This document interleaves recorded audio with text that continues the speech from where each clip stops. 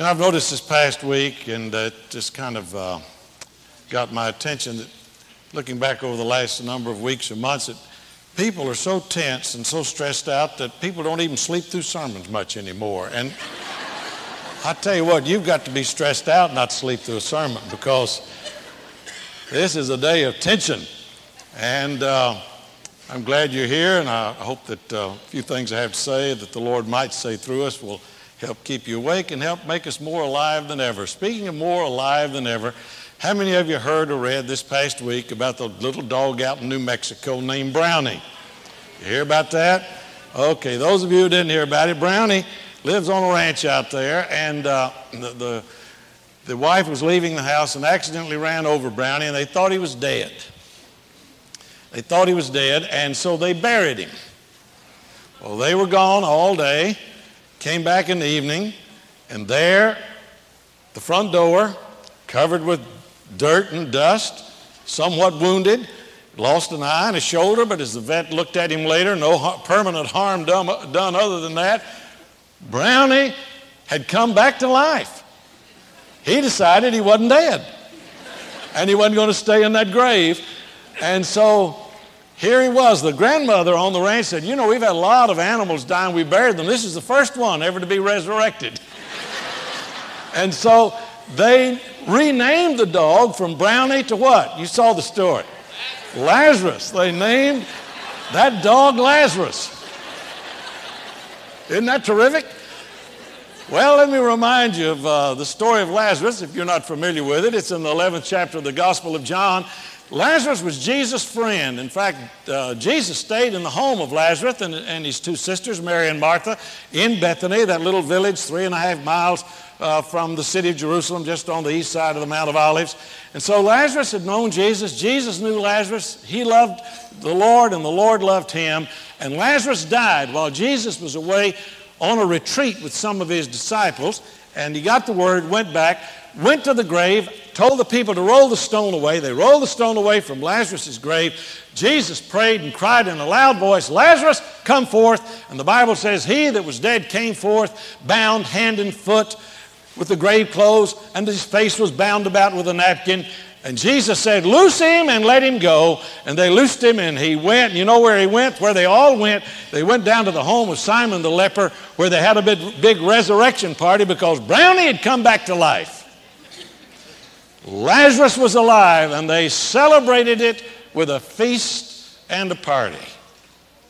Lazarus heard the voice of Jesus calling. He could have stayed in that grave. When Brownie regained consciousness, he could have said, "Well, I guess I'm dead. I guess I'm supposed to stay here. Maybe this is what I'm destined to be and do." Nope. He said, "I'm not dead." And he got up and came back to the house. Jesus called Lazarus to life. And he heard his voice. Lazarus heard Jesus' voice, and he felt new life within him. He could have stayed there in the grave. He could have stayed there and suffocated in those grave clothes. He could have stayed there until he did die. He did not have the fullness of life that was rightfully his unless and until he responded to the call of Jesus, to the word of Jesus. And when he responded, he not only affirmed his life, he was delivered from all of those grave clothes that would have limited him and hindered him and kept him from the party. And I know people that I know are Christians. I know they've trusted the Lord as their Savior. I know they have heard his voice in that personal way inside, and they have said, "Yes, Lord, I love you." But they still have not responded to that. They've not come out of that old life into the new way and the new joy and the new fellowship and the new celebration that is rightfully the inheritance of all who have heard his voice and responded to him. Lazarus heard his voice and came out. Today, you have heard his voice in one way or another through the music that we've sung, or the beautiful music that's been sung for us, the prayers, the scripture, or the words that are being said now. And the voice of God will use these words to speak at a deeper level than I can ever audibly speak. Now, I must say to you, I've never heard Jesus audibly call my name. I don't question the fact that he has had that. He has done that in other people's lives. Maybe it's happened in your life. I don't doubt. God can do anything he wants to do, any way he wants to do it. So I don't have any doubt that he could do that, but it has not been my experience. I have never heard Jesus talk to me audibly. But I have felt down deep in my soul, deeper than I can express to you in words, way down deep in the subterranean part of my own conscious mind and heart, I've had impressions that I know are from God, and those impressions are louder to me than if Jesus were standing next to me and shouting in my ear. I have heard him with the ears of my spirit, the ears of my heart, and so can you. And that's the way he speaks to us.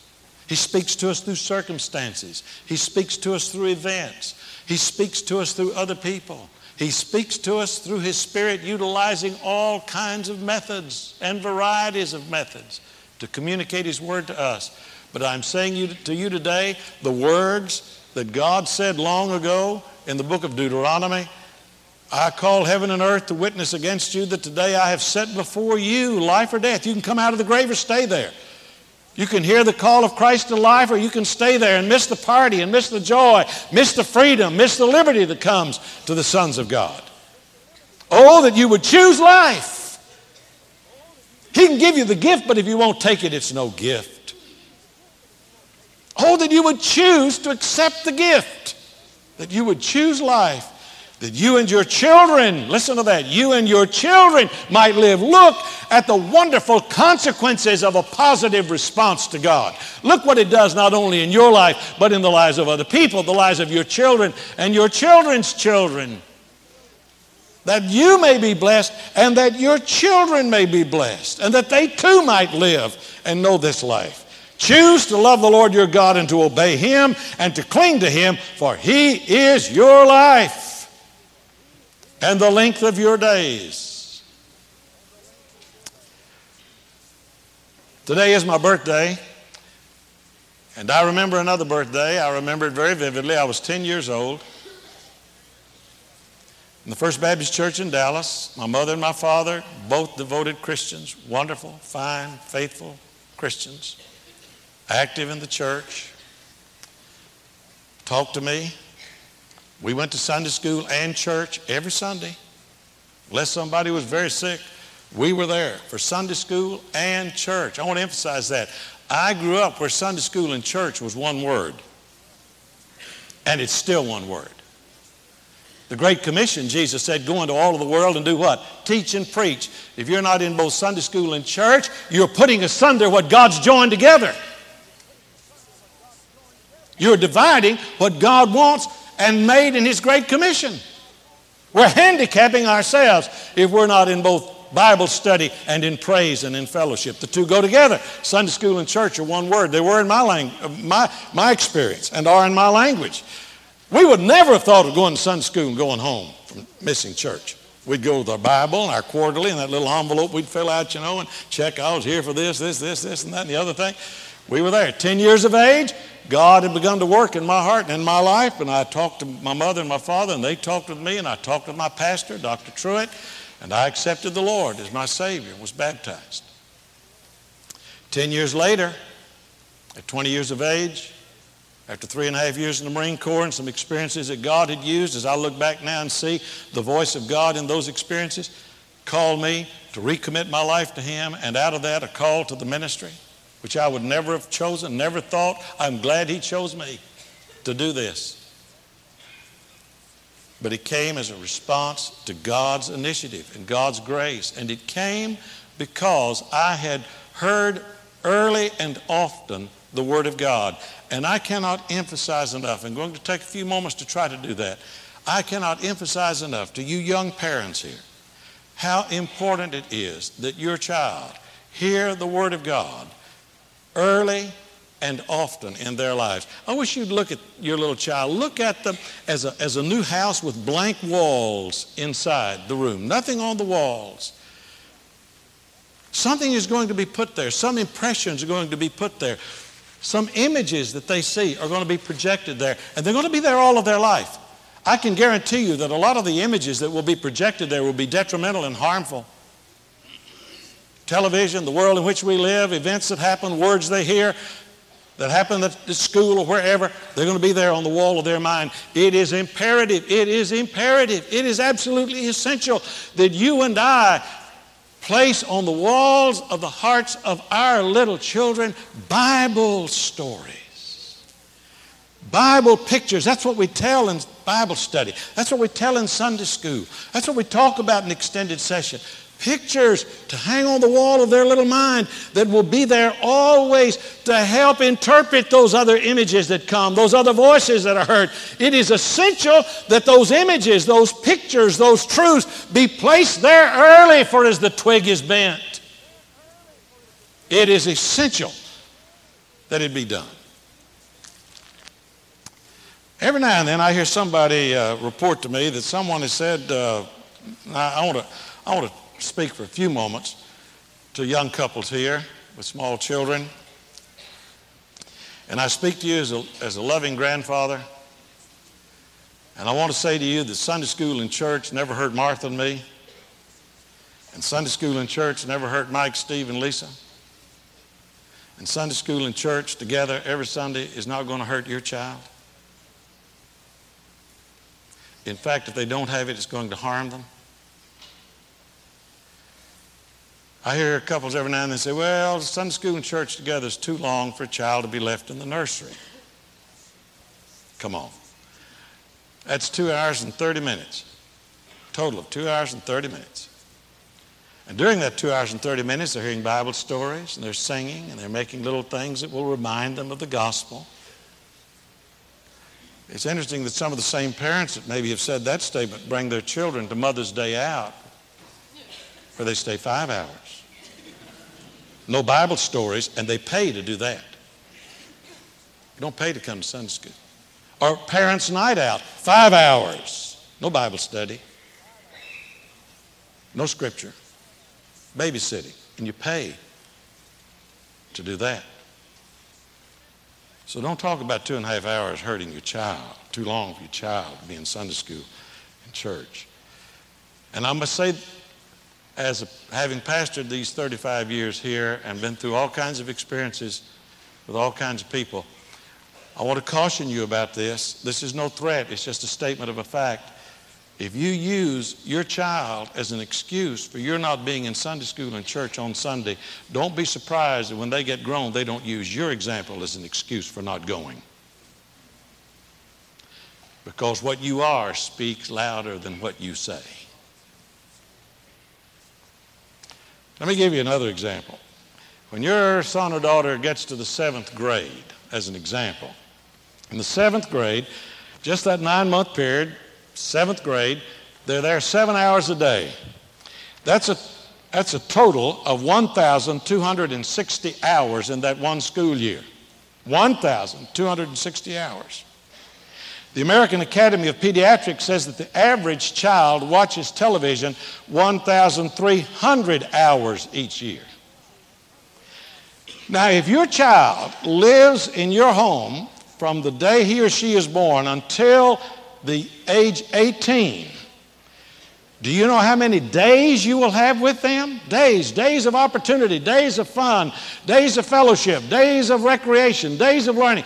Do you know how many days you will have from birth to 18? 6,570 days. That's it. 6,570 days. 936 Sundays. Only 936 Sundays. Now, if they are here for 2.5 hours on Sunday morning, if they're here for both Sunday school and church, every Sunday, from the time they're born until they're 18. Every Sunday. If they're here 2.5 hours every Sunday morning until they're age 18, do you know how many hours they'll be in church? 1,872. They will have spent in one school year 1,260 hours in school and possibly watched 1,300 hours of television, they will have spent 2,560 hours in that 1 year getting pictures on their mind that they won't get unless they come to Sunday school. Pictures that can be detrimental and harmful to them if not offset by what they're taught and they hear and they see in Sunday school and church. Precious, precious little time. To emphasize that even further, suppose the day you're born you're given $36,500 and you say you can spend $1 every year and you're going to live to be 100. Well, you might say, I've got to be pretty careful with that $1. I've got to be sure I spend it for something important. Only have $36,500. I'm going to live to be 100. Forget the dollars. That's how many days you'll have. You'll have 36,500 days from day birth to 100 years of age. That's why the Bible is so insistent upon today is the day and now is the time. Today is the day to hear His voice.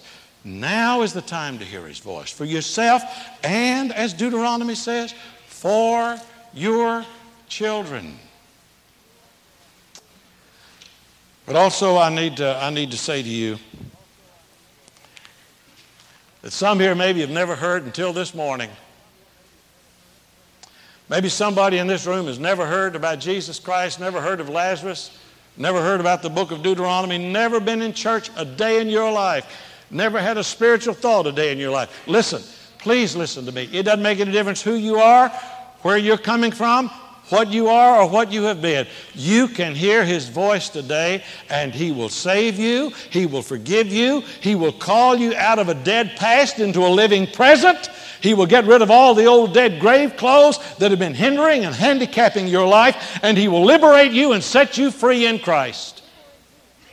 If this is the first time you've ever heard the Word of God and the Spirit of God has ever touched your heart, if you've never heard it, you had no childhood experiences in Sunday school or church, for whatever reason, you were denied or deprived those, you can hear Him today and you can respond to Him today, and your life can be changed today by the grace and the love of Jesus Christ. And I urge you to do that today. If you never have, it's never too late to hear Him call. I had a wonderful experience yesterday. I was invited to deliver the commencement address for the Blessed Sacrament Academy, Second Chance High School. Now, I don't know whether you've heard about that or not. It's been in existence for a number of years. The Blessed Sacrament Academy, Second Chance High School. And yesterday afternoon, I went out to their facility on Mission Road, and I delivered the commencement address. It was a fantastic experience of inspiration for me. About 20, 25 young people in this class. Now, these are kids that have been dropped out of high school, kicked out of high school, been in the juvenile detention center, had all kinds of problems. You name it, they'd had it. And this school is there to help kids have a second chance to get that high school degree, high school diploma. And I was there and I spoke to them. And I'll tell you in a moment what I talked about. But after I spoke, I called the names of each one of them. They came across, cap, gown, had the whole graduation affair. We proceeded in and we had the ceremony, and afterwards we had refreshments and all, family and friends there, people with cameras and all. It was a remarkable experience. These 20 or 25 young people got their degree. They came across and they were handed their high school diploma, and I had the privilege of being a part of that. And then the principal of the school said, "We do not have a valedictorian in this class. We never do. We think everybody in this class is a valedictorian. And so we want any of you who want to come up here and say whatever you would say." Normally, the valedictorian makes a talk, a speech, or something at high school graduation. All of you are valedictorians. You come as you would like. There was a few moments pause, and A beautiful, simply beautiful girl, long black hair. Walked up there, and you could tell how nervous she was. And she started to speak in English, and then she said, I can say it better in Spanish. I said, say it in Spanish. And so the sister sitting next to me interpreted it for me so I could understand it clearly. She said, I wouldn't be here if it were not for my mother who loved me and believed in me. I would not be here had it not been for this school and these teachers who loved me and believed in me. And I thank all of you. Great, big old, long, tall guy came up there, and he said, I came here just because I wanted to play basketball. And I stayed, and I got an education. And I've already enlisted in the Marine Corps. Now that I have my diploma, I can go to the Marine Corps. I plan to spend the rest of my life doing something useful. 3 or 4 in that class had already enlisted in one branch of the service or another, now that they have their high school diploma. And a kid came up there. He had an earring in his ear so big, I don't see how he could walk upright. He kind of walked like this. And he said, I wouldn't be here if it was not for my mother. He said, I'd gotten kicked out of school. He said, I'd been in the juvenile detention center. They told me I couldn't come back to school. And she said to me, if you'll just go up there to that school just one day, all I'm asking you to do is just go one day. He said, I came one day. I've stayed now 2 years, and I've gotten this diploma. And I want to thank my mother, and I want to thank all my teachers, and I want to thank all my gang members who are here to see me graduate. So they didn't think I could do it. And I'm here to say, guys, I did it, and so can you. And they're sitting out there, 5 or 6 of these guys looking at each other, kind of smiling like, he did it. He did it. And afterwards, I met one of the assistant teachers, not qualified yet to be a teacher because he got his diploma there 2.5 years ago, went to Southwest Texas, been there for 2 years, and is back now, going to finish at St. Mary's. And he is working there as a volunteer, as a kind of tutor to help these kids, to encourage them, as one who's a graduate, one who's made it, one who's come from the streets. And he said to me, I was the biggest drug dealer on the South Side until I came here. And he said, my life's been turned around. God has done great things in my life. And I want to try to help other people. And that's what I want to get my college degree. And that's what I want to do. Let me tell you, they've heard the word. They've heard the call. And they've responded to it. And their lives are changed. And they're going to help change the world. I tell you what I talked to them about in my commencement address. You've heard this story, most of you. I'm going to tell it again. You've heard me tell it on television, a little spot. I've told it so many times, so many places that I get credit for it now, and it's not my story. It never was. It didn't originate with me, and I never took credit for it, but a lot of people attribute it to me now. But it came from a Midwestern newspaper, Lost and Found column. You remember the story? Midwestern newspaper, Lost and Found column. It made its way to Johnny Carson, who read it on The Tonight Show. Reader's Digest picked it up and printed it in one of the Reader's Digest editions, and that came to my house, and Martha read it to me one day. It's indelibly imprinted on my mind. And I thought of it again when I thought of Brownie, now Lazarus, who has been raised from the dead. And this story is about a dog.